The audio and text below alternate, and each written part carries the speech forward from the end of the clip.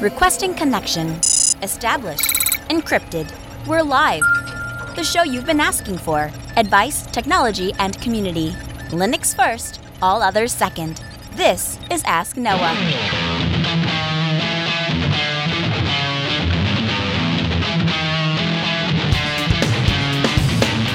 Live from Multispeed Technologies, the show that puts you, the listener, in the driver's seat because you are the content. The phone lines are open to be a part of the program. It's a free call, 1-855-450-NOAH. That's 1-855-450-6624. Give me a call. We'll have a conversation about your tech questions or business and tech questions. Linux advocate, above all else, small business owner, now host of the only radio show centered around you, the listener.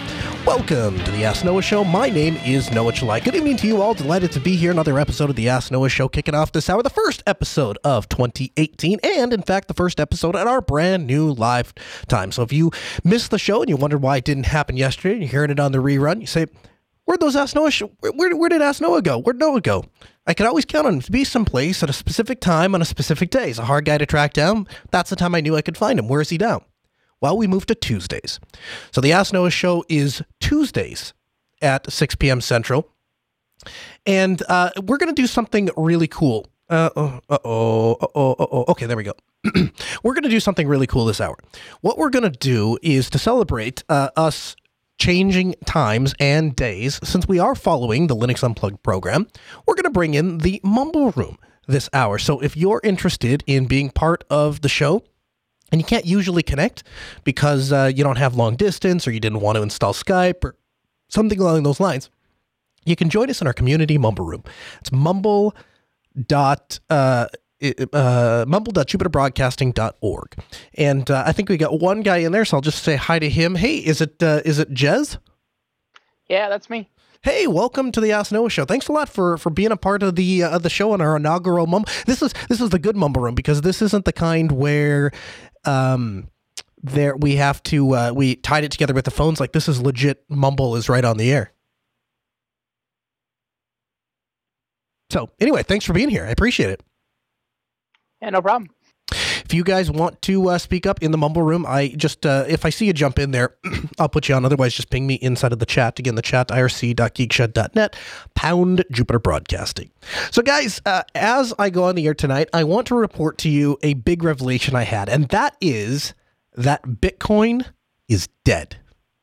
Bitcoin is dead. Now, what do I mean by that? Because there's somebody out there and they're like, no, I've been watching Bitcoin all week. It's the highest that it's been. It was a record year for Bitcoin. What are you talking about? Bitcoin is dead. Well, for day-to-day use, for day-to-day operations, Bitcoin is now useless. And you can thank a couple of people for that. Mostly the people that have been running up the system. And so we're going to talk about this as we go on through the show tonight. How did we get to this point where it's now $20 to move money? If you have less than $20 in Bitcoin, your money's lost. You can't do anything with it. It's locked in. It costs you more money to get the money back out than it would be to actually do anything with the money. And you can't even buy anything with your $20 in Bitcoin because it costs too much to actually spend the money. So it's locked inside of Bitcoin. You're hosed. That was never what Bitcoin was designed to be, but then again, Bitcoin wasn't designed to scale. All that, we're going to talk about all that and more coming up this hour of the Ask Noah Show. But as always, we give priority to our callers. If you want to give us a call, 1-855-450-NOAH. That's 1-855-450-6624. You can email the show live at AskNoahShow.com. George from New York called us. Hey, George, welcome to the Ask Noah Show. Hey. Hey, welcome. Thanks for making the time to join us at our new time. You're the first caller on Tuesday night. Yeah, I wasn't expecting that. That's kind of interesting. Oh, yeah? Oh, you just kind of stumbled into it, huh? Yep, pretty much. Well, there you go. How can I help? All right. My New Year's resolution was to finally stop listening about it and be about it. So I dual-booted Ubuntu 17.10, I believe. Yeah, man. Congratulations. Thanks. On my Dell XPS 13. Okay, so let's start out by saying you probably shouldn't have installed 17.10 because... Yeah, I'm noticing now. Okay, so yeah, so anyway, so we've got that. But let's just move past that for a second, because the reality is that affected Acer machines and Lenovo machines and you have neither, and so you're probably okay. And the other nice thing is that you are sitting where the puck is going to be, because everyone the LTS, the next LTS for Ubuntu comes out we're counting down the last 3 months, and it's going to be sitting on GNOME. So you're sitting in a bright spot. So your question was about dual booting? It's related to the woes of installing. I have everything kind of nice, I believe. My main problem is I couldn't get my Bluetooth headphones to connect and stay connected without losing sync, if that makes sense. Okay. Audio sync, like as in like the mouth moves but the sound trails behind or something? Well, like I say I'm watching Netflix, and all of a sudden the mouth is moving, and I'm getting the audio late. And I notice that it happens. I'll disconnect, reconnect. It'll be fine for like 4 seconds, and then lag. LG headset, right? The Sony. Okay. Yeah, I had the exact same issue, George. 100% the same issue. Mine is with the LG earbuds. I have them attached to my phone all the time, and I've had the same issue. There was an application that I installed. Let me see if I can find it real quick. It was I had to pair it a slightly different way. CLI client Ubuntu. Let's see if I can find it here on the air. This is live Googling. It is love it. Blues, BLUEZ-simple-agent. And that's, it worked on my LG headset, but basically I used this, it's a command line agent. Basically it's a little bit geeky. And so I feel bad if you said you're a newbie. So this is like not what you're supposed to tell newbies that they have to do to get their stuff to work in Linux. So I feel bad. But basically what you do is you run 2 terminal windows. And I'll put links to all this in the show notes so you can follow through. But just for anyone listening, basically you run 2 terminal windows, and you run this agent in one, and it listens for the MAC address of any Bluetooth devices in the area. And then once you find your Bluetooth device, you'll see like Sony headset, and then it'll have that MAC address. You copy and paste that MAC address into the second terminal window, and then it pairs with it. And at least for me, that solved the audio sync drifting issue. And again, I'll have links. I'll have a step-by-step tutorial on exactly how to do that, because, like I said, that's really not the answer you want to give newbies, but that's the answer you get today. So how's that? Yeah, I'll check the notes definitely. But my other question was real quick, was also regarding the newbie woes. Is I believe when I first installed it, I could, like, when you close the lid, it went to sleep. I'm noticing now it's not doing that anymore. Yes. I have an answer for that too.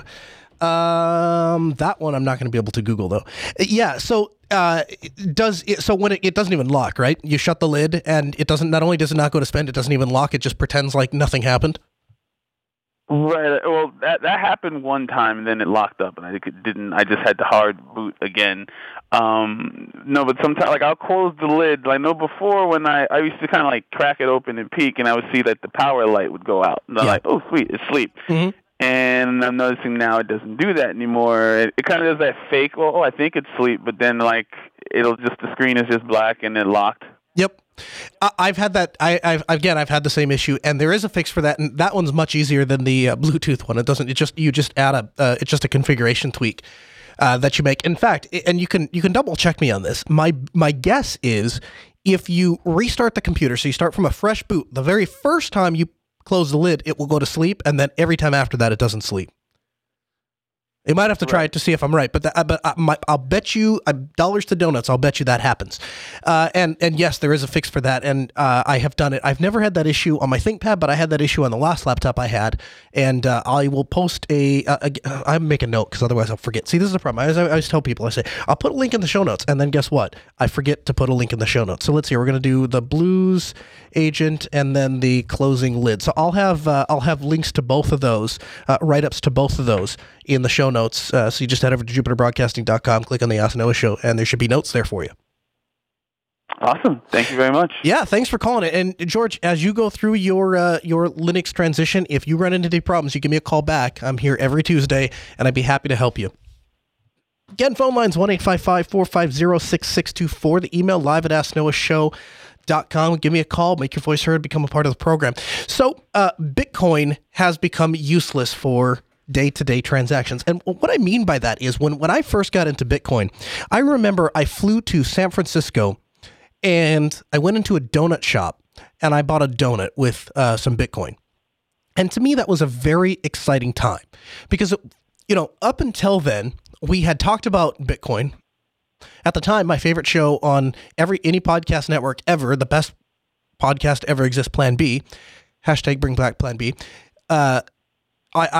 We were listening to it on a theoretical level. So this was an idea, like here's the currency, this thing actually exists, nobody's really supporting it, you can't really buy anything with it right now, but this thing exists. And then in the middle of that, of getting so excited of this currency exists, now I could go into a store, a real live brick and mortar store, hold my phone up and pay for something in Bitcoin. And I will remember that day and treasure that day for the rest of my life, because it was the first time in my entire adult life that I had ever conceptually understood an open source technology and within a reasonable time period watched it come completely to fruition, where it did everything it promised it was going to do and then some. And then now, just a couple of years later, I have to report that it's gone the other direction. But that moment where I started out just 6 months earlier than that and learned about this currency that existed and realized the potential and that it was open standards and all of that, everything we loved about open source, but now in money, decentralized. And I was able to walk into a donut store and buy a donut with it. And, just holding your phone up, I mean, that was the precursor to Apple Pay and Android Pay, right? Is the ability to pay with your phone. And I remember thinking, man, if I could have all my Bitcoin wallets, one for Altispeed, one for my personal, one that my wife and I share, I could have all of these things inside of my crypto wallet, and I could just hold up and spend money out of any of these accounts. This is the future. And then I could go online and send it, email, a string, and I could buy things. That was Bitcoin to me. And that was the exciting time of Bitcoin. And so at the beginning of 2016, if you had looked, the entire cryptocurrency, which is still worth billions of dollars, Bitcoin represented 90+%.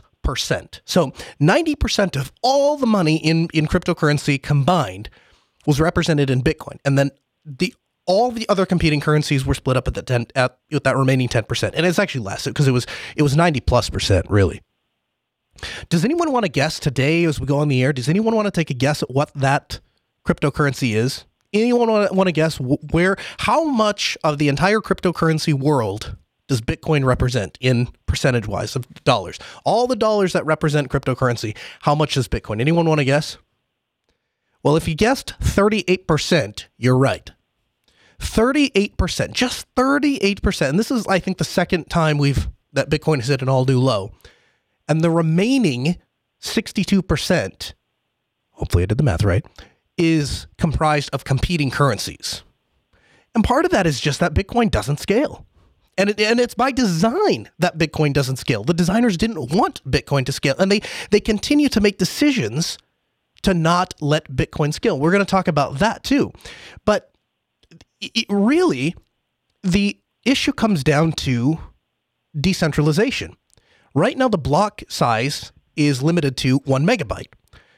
And it would be trivial to just go in and tweak something in the source code to make that block size 2 megabytes, which would effectively double the processing capacity of the network. But the problem is that there's two problems. One is that's a hard fork because it's no longer backwards compatible with the old system. So you now have two competing cryptocurrency. So it's a hard fork, that's where the whole discussion of the segregated witness comes in and SegWit and that.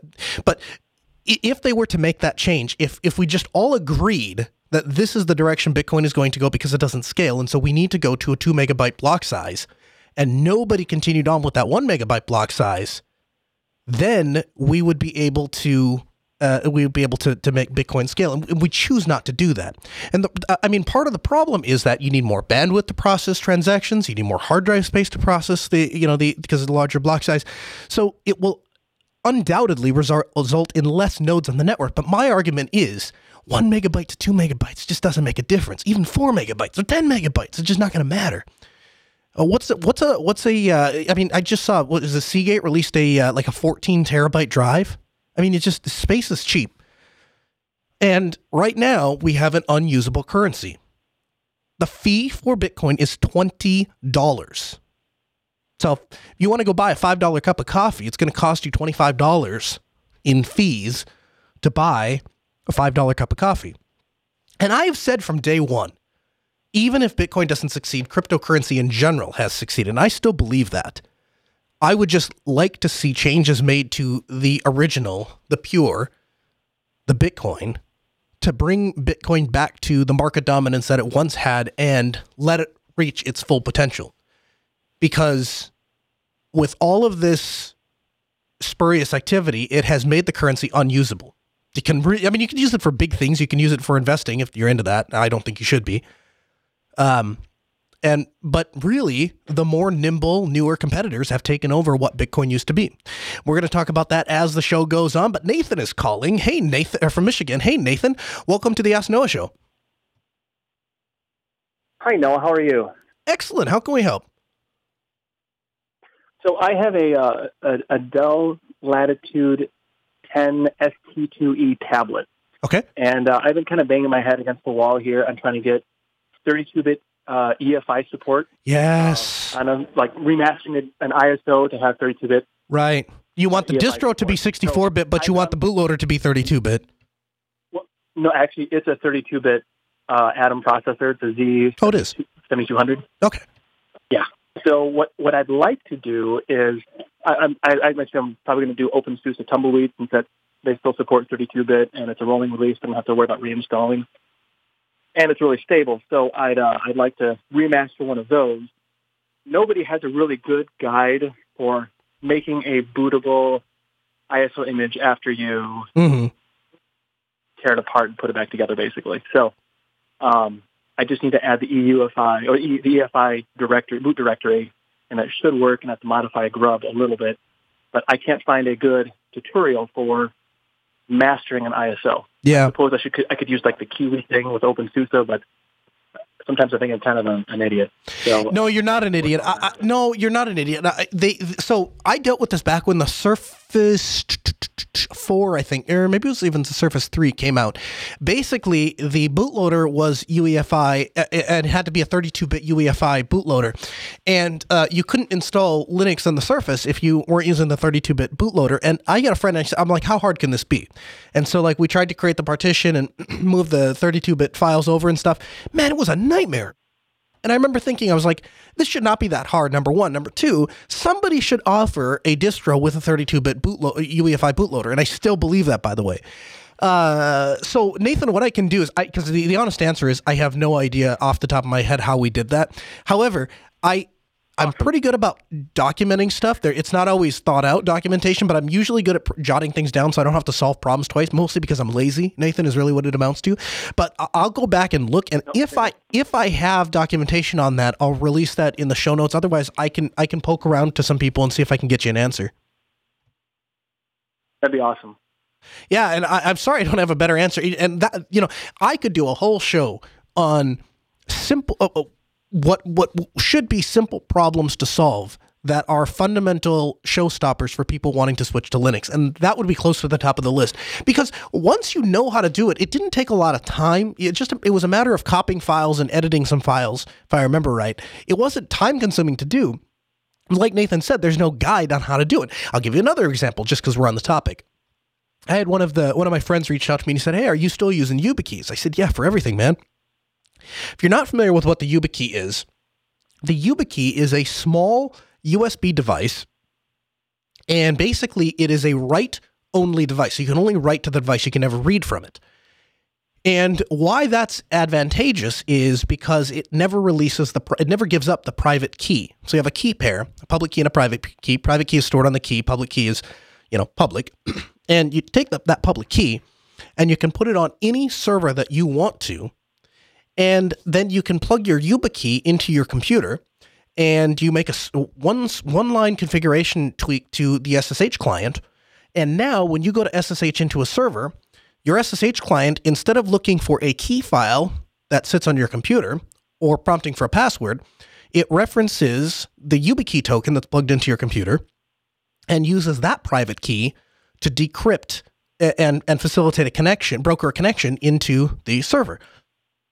So why is that advantageous? Well, for a couple of reasons. First is because the regular key structure is the problem really comes down to a discussion between asymmetrical and symmetrical encryption. But suffice to say, for the purposes of this discussion, because I'm going to get lost in the weeds here, if I have a key file on my laptop and I copy that key file off of my laptop, there's no way for me to know that that key file has been copied. So basically what you do is every time you put a new machine up, you never copy the key file, you only leave it on one machine and you regenerate that key every so often to make sure it's secure. Well, with YubiKey, you don't have to worry about that because, like I said, it never gives out the private key, so it's always secure. Now, where that's advantageous for us at Altispeed Technologies is I give YubiKeys to all of our employees. And if we ever terminate an employee, I just ask them for the YubiKey back. If they give us the YubiKey back, which most of the time they do, we had one guy that didn't, but most of the time they do. And if they give it back, I know that there's no way that they could have duplicated it because there was no way for them to get the private key off of the device. So we know that that is secure and we can give that YubiKey to the next guy. And now we don't have to go around to all our clients and say, we need you to remove this guy's key and put this new guy's key back in. We just hand the key, the physical key, to the next guy. And if they are gone, then we just delete the key out of the server and it's fine. The other nice thing is when we transition machines, like for me personally, I used to have to regenerate my SSH keys and then put the public key on all of the servers. Now, we have access to probably a couple thousand servers.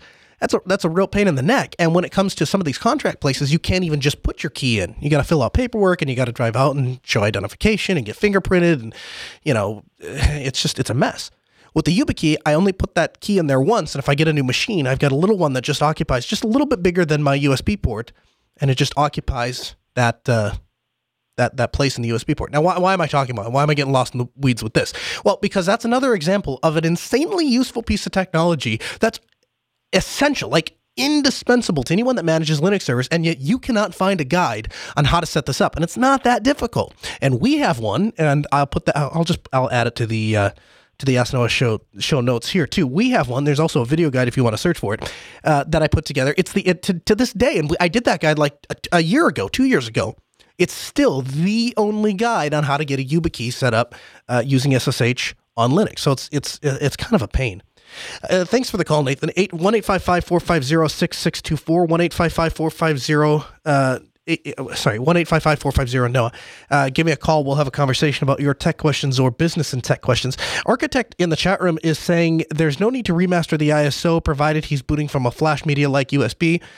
A raw file system image will work provided systemd doesn't break during boot.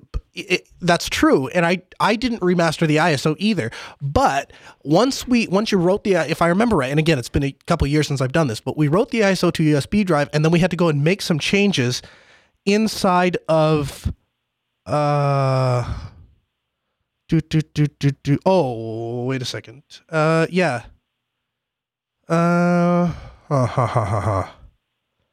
Yeah, I think you have to make some changes inside of the USB drive if I'm not mistaken. I'll go back and look at the notes. I'll dig it up. I don't have access to any of that information here, so it's difficult for me to talk about it on the air. Okay. So anyway, 1-855-450-6624. Like I said, this week we are in Mumble. So mumble.jupiterbroadcasting.org. If you'd like to join that if you'd like to join the conversation that way, you're welcome to do so. And if you know what, I'll tell you what, just because I can't. I was going to try and offer something crazy, but I can't. So anyway, Bitcoin has become unusable, and that is really depressing to me. So what I have started to do is look at what has replaced it. And there's a lot of alternative cryptocurrencies to Bitcoin, commonly referred to as altcoins. And I just want to go over a couple of them, the ones I like, the ones I don't like. I'll start with one I hate. It is IOTA. And the thing that makes me hate IOTA is that they're involved with Microsoft. So right off the bat, go ahead, call me biased. Right off the bat, I want no interest with anything to do with IOTA just because of that.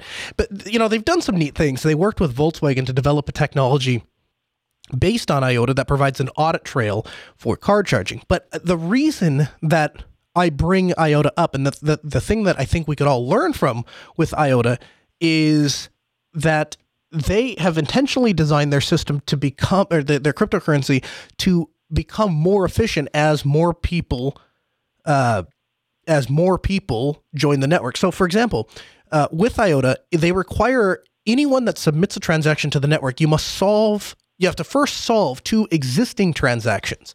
And so the larger the network becomes, the more efficient the network becomes. But again, I mean, they're in bed with Microsoft, they're in bed with Fujitsu, they've got, a couple other companies. And here's the other thing too. And so let's go through this. So the second alt currency would be something like Ripple. And Ripple caught my attention because it was the first altcoin to reach $100 billion of market dominance. So it's a huge alt currency. Here's the problem. It's pre-mined. And it is primarily run by large banking institutions. So the fact that it reaches $100 million doesn't really mean a whole lot to me.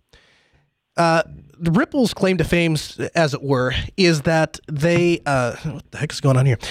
Is that they act as a bridge to other currencies. So it doesn't discriminate between fiat currencies and cryptocurrencies.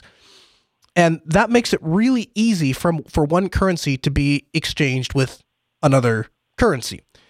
But again, because it's pre-mined, where does the money go? So with the Bitcoin, let's say you have a coin. The first coin comes into the market because somebody mines it. So they solve a math problem, they submit proof of concept, and they're awarded a coin. Now they can take that coin and go onto an exchange and say, I would like to sell my coin for $1 or $100 or $1,000 or $1 million or whatever. And then that's what establishes the Federal Reserve dollar amount for a Bitcoin. But it had nothing to do with the Bitcoin coming into existence. Do you guys follow me? So with IOTA being pre-mined, a company like Microsoft has all of the coins. They have all 50,000 coins or whatever, and then they just put them on the exchange and start selling them to people. So to me, that's not much different than the old Linden dollars. The whole idea of cryptocurrency is that it's not controlled or backed or whatever by any major company. It's just used by the community. And so it's a problem I have with Ripple. It's a problem I have with Microsoft. IOTA. I don't like pre-mined currency. And I'd like to know where that money goes, because I've been told by the people that support IOTA and Ripple that the money doesn't go to the organization, the nonprofit organization or whatever that came up with Ripple or IOTA. But I don't understand how that's possible. And so if somebody can explain it to me, I'd love to hear it. In fact, I'd love to have you on the show and explain it to me. But I don't, if there's no CPU cost involved and you're just paying to buy it and they're all pre-mined, I don't really understand that. But again, there are little things that each one of these currencies are doing that makes a lot of sense, in mostly the ability to scale. And yeah, as XMN points out in the chat room, the lesson is that all cryptocurrencies have issue. That's true. There are positives and negatives to all currencies and all altcoins. But there are some really good ones, and I want to talk about those. The newest generation, I guess you could call it, of coins is privacy coins. So one of the issues with a public ledger, one of the original issues with Bitcoin, and we saw this with the Silk Road, is Bitcoin was, anonymous. You couldn't track Bitcoin. It's just numbers and letters. And yeah, we're going to get to Dash. Yes, I will get to Dash in a second. There's somebody in the chat room talking about it. So, we have all these numbers and letters that represent a coin or an account. And then we have these numbers and letters, cryptographical signatures that represent a coin. And so the thought originally was, well, it's anonymous. And that's true. There is no name in the public ledger. You can't look and say that's John's Bitcoin, right? But if John, let's say I buy a Bitcoin or 10 Bitcoins from Coinbase, and I have them deposited in my account. Well, because my bank account is associated with Coinbase, a lawyer could go get a subpoena and say, where did you send these 10 Bitcoins to? And they'd say, well, we sent it to this one account. Well, where did the Bitcoins go from there? Because now that we have one tracking point, we have a single data point that tells us that Noah had these 10 Bitcoins and here they were. Now I can start following. Well, Noah, we know it's Noah because we know this account was associated with him, sent one coin here, one coin there, 3 coins here, 4 coins here, 5 coins here. Well, who do those accounts belong to? Oh, those accounts belong to somebody associated with the Silk Road? Okay, Noah must have bought something illegal on the Silk Road. What was that seller selling? Oh, he was selling these things. Okay, Noah bought those things. And you can follow that through. So in light of that, what we have is this new generation of cryptocurrency called privacy coins. And the idea behind privacy coins is basically that they use things like the Tor network to obscure the traffic. And so that provides for, as best we know today, an extremely privacy conscious cryptocurrency. So there's a couple of them that I want to talk about. So the first is, and I don't really like it, is Verge coin. And Verge is a privacy cryptocurrency. The problem I have with it is that it doesn't have a lot of market relevance. It's just worth money and it's easy to mine. So people are mining it and making money and then selling it for other currencies and making money off of it. That's fine if you want to do that. I don't have a problem. I'm not mad at you, but it doesn't seem like that has, great longevity. I don't think Verge has great longevity. Pivx, Zcash, kind of the same thing. They're privacy-based coins. None of them really have a lot of market domination. I haven't seen anyone that's, that anything that indicates to me that that's going to be the future of cryptocurrency. But then we get to, and the chat room has already alluded to this, Monero and Dash. And both of these are wildly interesting for different reasons. So the one I probably like best is Monero. And the reason I like Monero the best is because of two things. One is it's very easy to mine. It's very profitable to mine, even above and over the cost of electricity. But it also has some spending value. Like you can actually use it for things.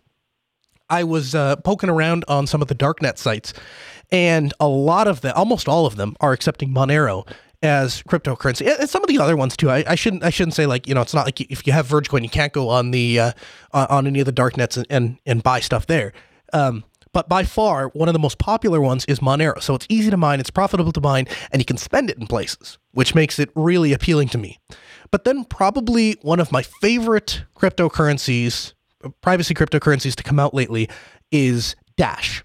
And why Dash is interesting is because there are legit brick and mortar stores that are accepting Dash. And if you're not familiar with Dash, if that doesn't sound familiar, they previously were called Darkcoin. But for day-to-day transactions, Dash is amazing. And the other thing that's really cool, they have a budget for marketing and advertising. So they're actually going out to places and selling the advantages of cryptocurrency and then making it easy for human beings to get into and use. And we saw this as an issue with Bitcoin originally because you had Bitcoin that was really cool and interesting and useful. But then the problem became, in order to actually do anything useful with it, you had to rely on some third-party service. So everyone went to something like Coinbase, where I could just sign up for an account, enter my bank details, and buy some Bitcoin. And then Coinbase became further useful because they had a mobile wallet app. And so if you wanted to go into a store and just hold your phone up, you could do that. And we had ways to do that before, right? Like you could download the blockchain onto your phone. But no, everyday people don't want to do nonsense like that. They just want to sign in with a 4-digit PIN. And we all know in the crypto world that that's not a secure way to do it, but convenience is going to trump security every time. And so what you found was things like Mt. Gox, things like blockchain.io, things like, is it blockchain.io or blockchain.info? I got that website wrong last time and people get, blockchain.info. Yeah, info, blockchain.info. But the services like that are what made Bitcoin itself useful. And the thing that's interesting to me about Dash is from the ground up, they're planning on how to solve some of these problems. They're planning on public perception matters. Having easy to use, friendly, great UI design mobile wallets matters. That stuff matters. And yeah, and Xamens points out, yeah, absolutely. Third-party wallets suck. Third-party wallets inherently destroy the purpose of a decentralized currency, because if we all centralize around a third-party service, what's the point of having a decentralized currency to begin with? But I think to a certain degree, if we're going to have market dominance, if you're going to be able to walk into McDonald's and Burger King, those companies don't want to hire a cryptocurrency expert to implement from the ground up an infrastructure. They want to have VeriSign or not VeriSign, not SSL certs. We're talking about credit cards, Noah. I forget the name, but the little credit card machine. There's a company that provides them. We install them all the time. I can't think of the name, but They just want that company to add the ability to take the internet currency. They just want to add it on there. That's all they want to do. They just want to pay their money and have a service. And so that is a necessary part of living in today's society. So, the darknets, the newer versions of the Silk Road, as it were, they still exist. Like, they put Ross Ulbricht in jail because that was going to solve things. It solved nothing. And so what has sprung up from a lot of what we saw with Ross Ulbricht is these new privacy-conscious cryptocurrencies. Again, phone lines are open 1-855-450-6624, 1-855-450-NOAH, or live at AskNoahShow.com. Another currency that I'm seeing a lot lately is Crowdcoin. And Crowdcoin, again, same story as Verge. Very profitable to mine, very easy to mine, very easy to get into. I don't see a lot of places accepting it if you want to actually spend it anywhere. So for a day-to-day currency, it doesn't seem like it makes a lot of sense. Day-to-day currency, I would go with something like Dash or Monero would not be a bad one. I tell you what, I'm really sad to say, but it's true, is it's not Bitcoin. Bitcoin isn't going to help you anymore. Bitcoin's only useful for large transactions. And I hope that changes. I hope that in a couple of weeks or a couple of months that I can come back and say, okay, Bitcoin has made these changes to the network or made these changes to the infrastructure, and now it's scalable again, or now it's useful again. And one thing that would help is if people would stop tying their cryptocurrencies to fiat currencies. Everyone cares, and I had this discussion probably 4 or 5 times in the last 2 weeks. I'd have a discussion with my friend. I'd say, this is a really cool cryptocurrency you should look at. And he's like, yeah, well, that one doesn't have it's not worth nearly as many dollars as this other one here. And this other one is easier to mine. And I guess from the perspective of I'm just trying to make money using cryptocurrency, I suppose that makes perfect sense. But for me, it's never been about that, never will be about that. For me, it's about enjoying the cryptocurrency, understanding the technology. And for me, the way to make that happen is to start disassociating with the Federal Reserve. The cryptocurrency has to stand on its own. And the way you do that is you stop caring what it's tied to, the dollar. So Altispeed Technologies will do a service call for, I don't remember exactly what it is. I think it's half a Bitcoin, which is an outrageous federal dollar reserve amount to pay. But we set that years ago with the idea that we weren't going to just follow the Federal Reserve. So I made a promise to myself. I didn't care if Bitcoin was worth 1 penny for a half, 1 penny. So I'd be getting a half a cent for an hour's worth of work, or it was worth $10 million. We were going to stick our foot in the sand. And we may have reevaluate that someday, because obviously at this point, it's just a game of principle, right? Like there's nobody paying us a half a Bitcoin to do 1 hour of service. It's just not happening. But that's what we need to do collectively. We need to stop tying our Bitcoins, any cryptocurrency, to the Federal Reserve dollars. It's an important thing to keep track of. It's an important thing to have an idea about, but it's just not something that you can do long term if you want the currency to exist on its own. Again, 1-855-450-NOAH, 1-855-450-6624, the email live at AskNoahShow.com, or mumble.jupiterbroadcasting.org if you want to join the conversation. We got a couple ways for you to be a part of the program tonight. So 2018 is going to be an interesting year. I actually was going through and looking back at what existed 20 years ago, 25 years ago, technology that existed. And I was researching it and kind of taking a step back and saying, how did we get here and where do we go from here? And that was an interesting thought experiment, because what you have seen is back in the 70s, 80s, and 90s, you had this transition from centralized computing systems to personal computing systems. Everyone didn't want to store their data on a server. They wanted it stored locally because it was faster and more accessible, and there wasn't a single point of failure, blah, blah, blah. We went away from the whole dummy terminal thing. We went to, my actual computer, that kind of thing. And then somewhere in just the last 4 or 5 years, that culture has started to shift. And again, we stopped caring about user autonomy and security. And basically we just said, well, the internet is so prolific, the internet is so everywhere, that we have to have access to our data. We can do that just by storing it up in the cloud. And so we've seen a move back to the cloud. And now what I'm seeing, and it's a very encouraging trend, and this is probably just in the last, I'd say, 4 to 6 months, maybe 7, 8 months, somewhere in there. It was a weird lag from the Snowden reports and stuff like that. But just in the last couple of months, I have seen an explosion of people hiring us to put in file servers and home servers and media servers. And in a day where Hulu and Netflix and YouTube Red and Amazon Prime Video and whatever the newest one is that I don't even know anymore, that you would think that people would be moving more towards cloud-based services, more towards cloud-based media, more towards cloud-based picture storage and video storage and all that. I mean, my gosh, Google, if you sign up for a G Suite account for $10 a month, will give you unlimited storage space.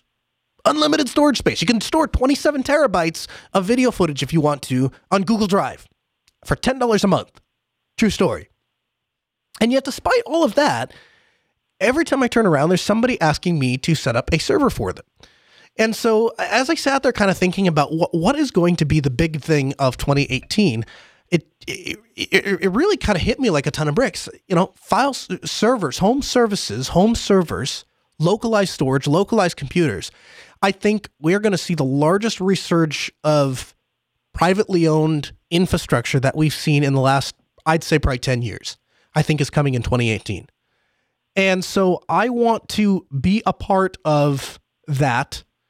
And the Ask Noah Show wants to be a part of that and support you in doing that, because that's how we believe you should experience technology that you own, technology that you manage, technology that you trust, technology that you chose to use. Technology should be consensual.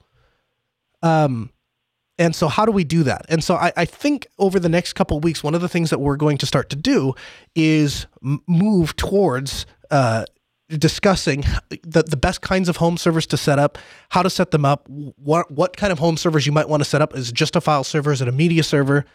Is it a cluster of servers? I actually came across a really cool project I want to talk about that is it's a home networking server. So it basically runs like network services. You install it and it does DHCP and DNS. And there's a project called the Pi-hole, which is basically a DNS server it's a project. You set it up on a Raspberry Pi. And you set up your router to point to it for DNS requests, and it will automatically remove ads from every site. So you don't have to have ad blockers on every different web browser, which increases the performance of the web browser, increases the pleasure of the experience you have online. All of these things, I think, are going to be a huge part of 2018. Blue Zero in the chat room says he's got a question. Is KeePass X better than LastPass? Yes, absolutely. For all of the reasons I just got done talking about. LastPass, if you're not familiar with it, is a service-based password manager. The problem with LastPass is, one, they got bought out by a really crappy company that likes to screw over users. And then two, they followed up on their incredible reputation of screwing over users in just a couple of months. I went to log into my LastPass, and there is a notice, and it says, you have two-factor identification set up. If you want to use two-factor identification, you have to pay us this ransom. Here's the ransom fee. I don't remember what it was, $10 or something like that. If you don't pay us the ransom, then you can't use two-factor authentication. So I'm like, okay, well, I won't use two-factor authentication. Oh, but wait. You first have to pay the ransom, sign in with two-factor authentication, then you can disable two-factor authentication. So they just held my passwords ransom. Now, good thing for myself is I don't ever trust any company or service. So LastPass was not the only place I had those passwords. I had them saved in a separate location. And so I just said, screw you, LastPass. There was like one or two of them I think I had to reset, but for the most part, I just didn't care. And the newest password manager that I'm a huge fan of is the Multitool. Multitool,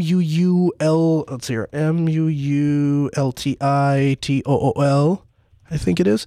Yeah. Maybe that's not password manager. Maybe that's not how you spell it.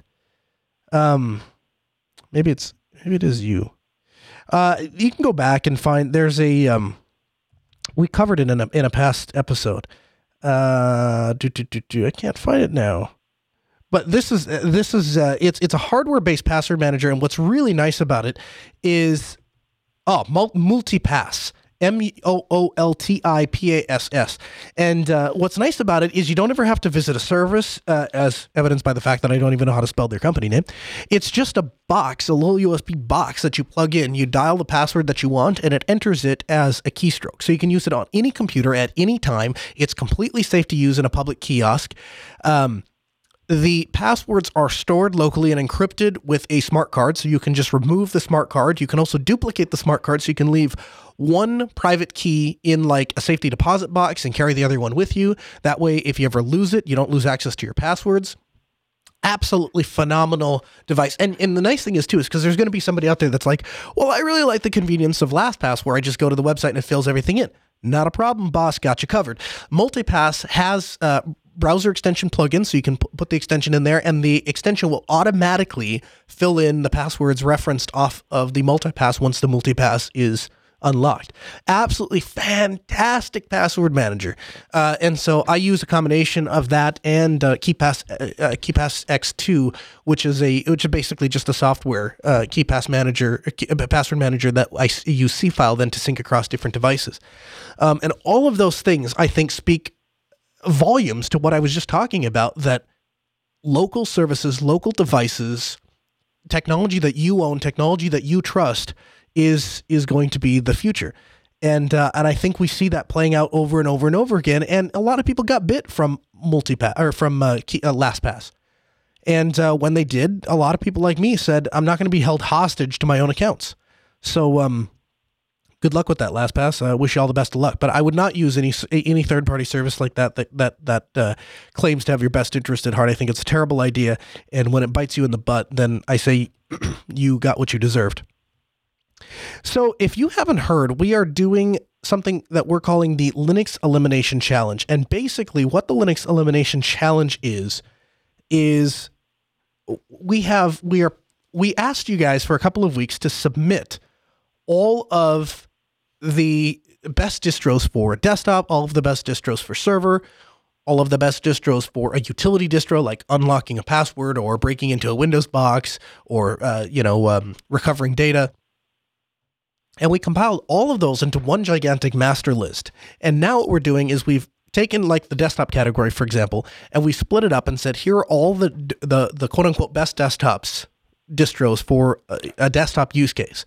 And we're pitting one against the other and having you guys vote on it every week. Now you can vote on the latest picks at asknoahshow.com/elimination. Now, once we determine what the community has decided is the best distro for desktop use, we are then, because we didn't just ask you, which one do you think is best? We have asked you to submit why you think Arch is the best Linux desktop on the face of the planet. And we have compiled those into pros and cons. So a lot of people said, Arch is amazing because it has a large software repository. A lot of people said, I choose Ubuntu because a lot of the stuff in Arch tends to be broken and you have to work around it. So we can find a pro for Ubuntu, a pro for Arch, a con for Ubuntu, and a con for Arch. And somebody that's sitting down for the first time and saying, I want to get into Linux, but I don't know which distro to use, we can then point them to a site and say, here is the distro that everyone uses. So it's distro XYZ. That's the one that the vast majority of our community has decided is the best distro for desktop use. Now, here is why they chose that one, and because it has these things. And here's why the people that don't like it didn't choose that one, and here's those things. And then here's the second best one and the third best one. And the one that you thought might be a really great choice, it's 56 on the list, and here's the reasons why. And then you can make your own decision. We're not telling you what to do. You can look at it and say, yeah, it's 56 on the list, but it meets these three things that are really important to me, and all those other cons, I could care less about those. So number 56 it is for you. So last week we voted on which is the best distribution for desktop use of the two, Peppermint OS or Void Linux. Out of 53 total votes, 47.17% said Void Linux, and by a slim margin of just 3 votes, Peppermint OS wins with 52.83%. This week, we're going to do 2 more slightly more popular distros. We've kind of weeded out some of the less known or less used distros. This week, we are voting on Solus and Manjaro. Now, Solus, if you're not familiar with Solus, it is a extremely polished, very well done Linux distro that is designed for home computing. Every tweak enables them to deliver a cohesive desktop experience. I would describe it as the Mac OS or Chrome OS of the Linux world. It's a highly, highly refined, highly polished Linux distribution. I would argue, and I've gotten a lot of flack for this, but everyone knows my standpoint on this at this point anyway. I would argue that it is lacking some features, but if you don't need those features or they're not important to you, and they are adding new features all the time, Solus is a really great choice. So, and I am friends with the developer as. Why is this not loading? Friends with the developer as well. So if you're interested, he's a very nice guy and extremely dedicated to the project. In fact, he's doing it full time now. The competition to Solus is Manjaro. Manjaro is evolving and giving of the Linux world a new face and a new operating experience. It's a rolling release distro, loosely based on Arch. I believe that is free to use, free to distribute, and extremely reliable. It's a very user-friendly implementation of Arch. It's developed in Austria, France, Germany, and provides all of the benefits of the Arch operating system combined with the focus of user-friendliness and accessibility. So it's kind of a hybrid between, you could think of it as kind of like a hybrid between the Arch world and something like the like your Ubuntu. And I see in the chat room, openly develop something, it got cut off, says Solus over Manjaro all day long. And so if you disagree with him, then you should head over to asknoahshow.com/elimination when this episode is posted and let us know which of those two distros you would use on your desktop for a daily driver. Again, it's an elimination bracket, so it doesn't have to necessarily be the one that you're installing. It's just of those two, which one would you choose? asknoahshow.com/elimination. You get a couple of minutes if you want to be a part of the program. 1-855-450-NOAH, 1-855-450-6624. The email live at asknoahshow.com. You can also join us today only in the Mumble room, mumble.jupiterbroadcasting.org. Mumble is a free open source voice chat client that you can use to discuss things like Linux or Linux questions. I had an interesting question come in from a listener. And basically what he said was, how long are we supposed to punish companies for? So I'll give you an example. Dell back in the day was pretty terrible towards Linux users. And this user actually points out, he said, they went out of their way to find excuses of why they wouldn't have to honor hardware warranties and why they shouldn't provide support and why they should barely even answer the phone if they found out you were using Linux because they didn't ship Linux. And he said, I decided a couple of years ago, I'm just done with Dell. Dell has hosed me over for the last time, and so I just refuse to participate with Dell. If Dell is going to treat me that way, I want nothing to do with Dell. And so what he did was he said he and everyone that would listen to him said he just convinced him not to use Dell. And what we've seen now in the last couple of years is that Dell has done more than a 180. They have catapulted the desktop Linux platform many, many, many years ahead of where it would be had it not been for Dell. Like Lenovo, I'm a big fan of ThinkPads. A lot of people know that. And Linux runs great on them. And if you want a computer that's going to run Linux right out of the box, the ThinkPad is a great choice. However, it doesn't come pre-installed with Linux. When I say it runs out of the box, I mean you don't have to do any tweaking. You can install it and use it. But Lenovo as a company, still, even though Red Hat buys all of their computers, or at least the vast majority of them from Lenovo, still doesn't actually ship a machine that runs Linux out of the box.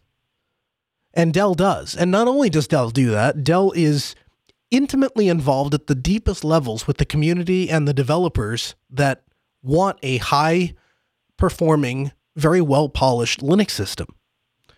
And so how long, as a user, as a devoted Linux user, as a Linux guy, how long do you say, I'm going to refuse to buy Dell? Before you say, everyone changes, leadership changes, companies change, people change, and today, 2018, January 2nd, Dell is one of the most friendly companies to Linux, and Linux would not be where it is today without companies like Dell? How long do you keep that grudge? I don't know. I didn't have the answer for him, so I'm throwing it to you guys, the community, and let me know. Either in the Telegram group, telegram.asknoahshow.com. You can send an email to live@asknoahshow.com. I'd love to know, or call in and let's have a discussion about it. But I kind of missed that boat because 2009 is when I founded Altispeed Technologies, and prior to that, we had bought a couple servers from Dell, and they had worked out really, really well. And actually, really, it started, and I've told the story before, but it started back when I was in high school, and I had an HP that the processor was an AMD processor, and it overheated all the time, and so I couldn't play Counter-Strike on it. I was really frustrated, and I bought the cheapest computer that I could find because I didn't have any money. Was a Dell Inspiron 1100, and I bought it for $365 brand new, and Dell shipped it to me, and I can still remember, it still works, I still have it, and I still remember when I got the computer and showed up, and I wanted the Pentium processor, I couldn't afford it, so I bought the Celeron processor, and I went to play a video, and the video was skipping, and I was like, I should have sprung for the Pentium. And then I realized that GNOME had introduced some stupid power saving feature, and I just had to turn that off, and all of a sudden the video played perfectly smooth. And then I was like, man, this thing works great. And I had a couple problems with it over the years because I broke it, had damage to it, whatever. And every time that would happen and I would contact Dell, they would repair or replace it for me. I ended up extending the warranty, which I usually don't do. And Dell treated me so well with that computer that when I got hired with the medical software company that I worked for, I convinced them to buy me their top-end Latitude, which was the computer I had right up until I started Actually, I used it for a couple of years after I started Altispeed Technologies. And right away, around 2009, I mean, we formed the company, we formed the paperwork on December 9th of 2009. And I think by December 15th or 20th, we were a Dell partner, and we've been a Dell partner ever since. We've been selling Dell hardware, and we've been putting Linux on Dell hardware, and Dell is very much aware of that, and Dell has supported us every step of the way. And I am a huge fan of Dell. And so I kind of missed over that. Dell, not treating the community well, but they have always done right by me. So I say it's time to forgive Dell. Charlie joins us in the Mumble Room. Hey, Charlie, we got a couple minutes left. How are you? Not too bad. Thanks for having us on today. Yeah. How are things going in Australia? Really hot. Really? So it is, I think it's like -70 with the wind chill in parts of Minnesota right now. It feels like 40 degrees Celsius here. Yeah. When I say, I guess it's, Fahrenheit, -70s Fahrenheit. So what's new? You were the guy that you had a number of different challenges when you were trying to get your Linux computer. Are you back on Linux, or are you still on Windows? Still on Windows at the moment. Just got a thing to comment on what you were talking about before with Solaris and the other distribution. I've tried both of those. Solaris refuses to work with the AMD R9 3 series drivers.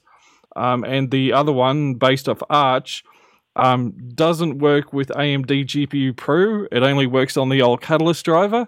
So that's going to be a problem for anyone wanting to use those two distributions with a AMD R9 3 any card, like a 380. Okay, now if you had it to do over again, would you do AMD again, or would you go with Intel? I think AMD is the better choice because of the fact that it supports FreeSync and Vulkan and OpenGL better. And G-Sync, which is getting pushed by NVIDIA, is actually like $200 to $300 more for a monitor. Yeah. And NVIDIA has been shown before to be anti-consumer in OpenGL and locking out virtualization for their cards. Right. Yeah. We talked about that with Wendell Wilson too, how they've done that. How about Ryzen? Do you see much of a future in Ryzen? Is that something you'd consider if you were, again, starting over, doing it over again? I'm using a Intel Haswell Xeon at the moment, and it's going really well. But I have actually built 3 systems for people with Ryzen 5 1600, and it's going really well. Fantastic. I'm sorry, that music means that we're out of time. We'll hand you off to Harm Reduction with Will Beaton coming up next on the all-new Independent Talk, KEQQ 88.3 FM.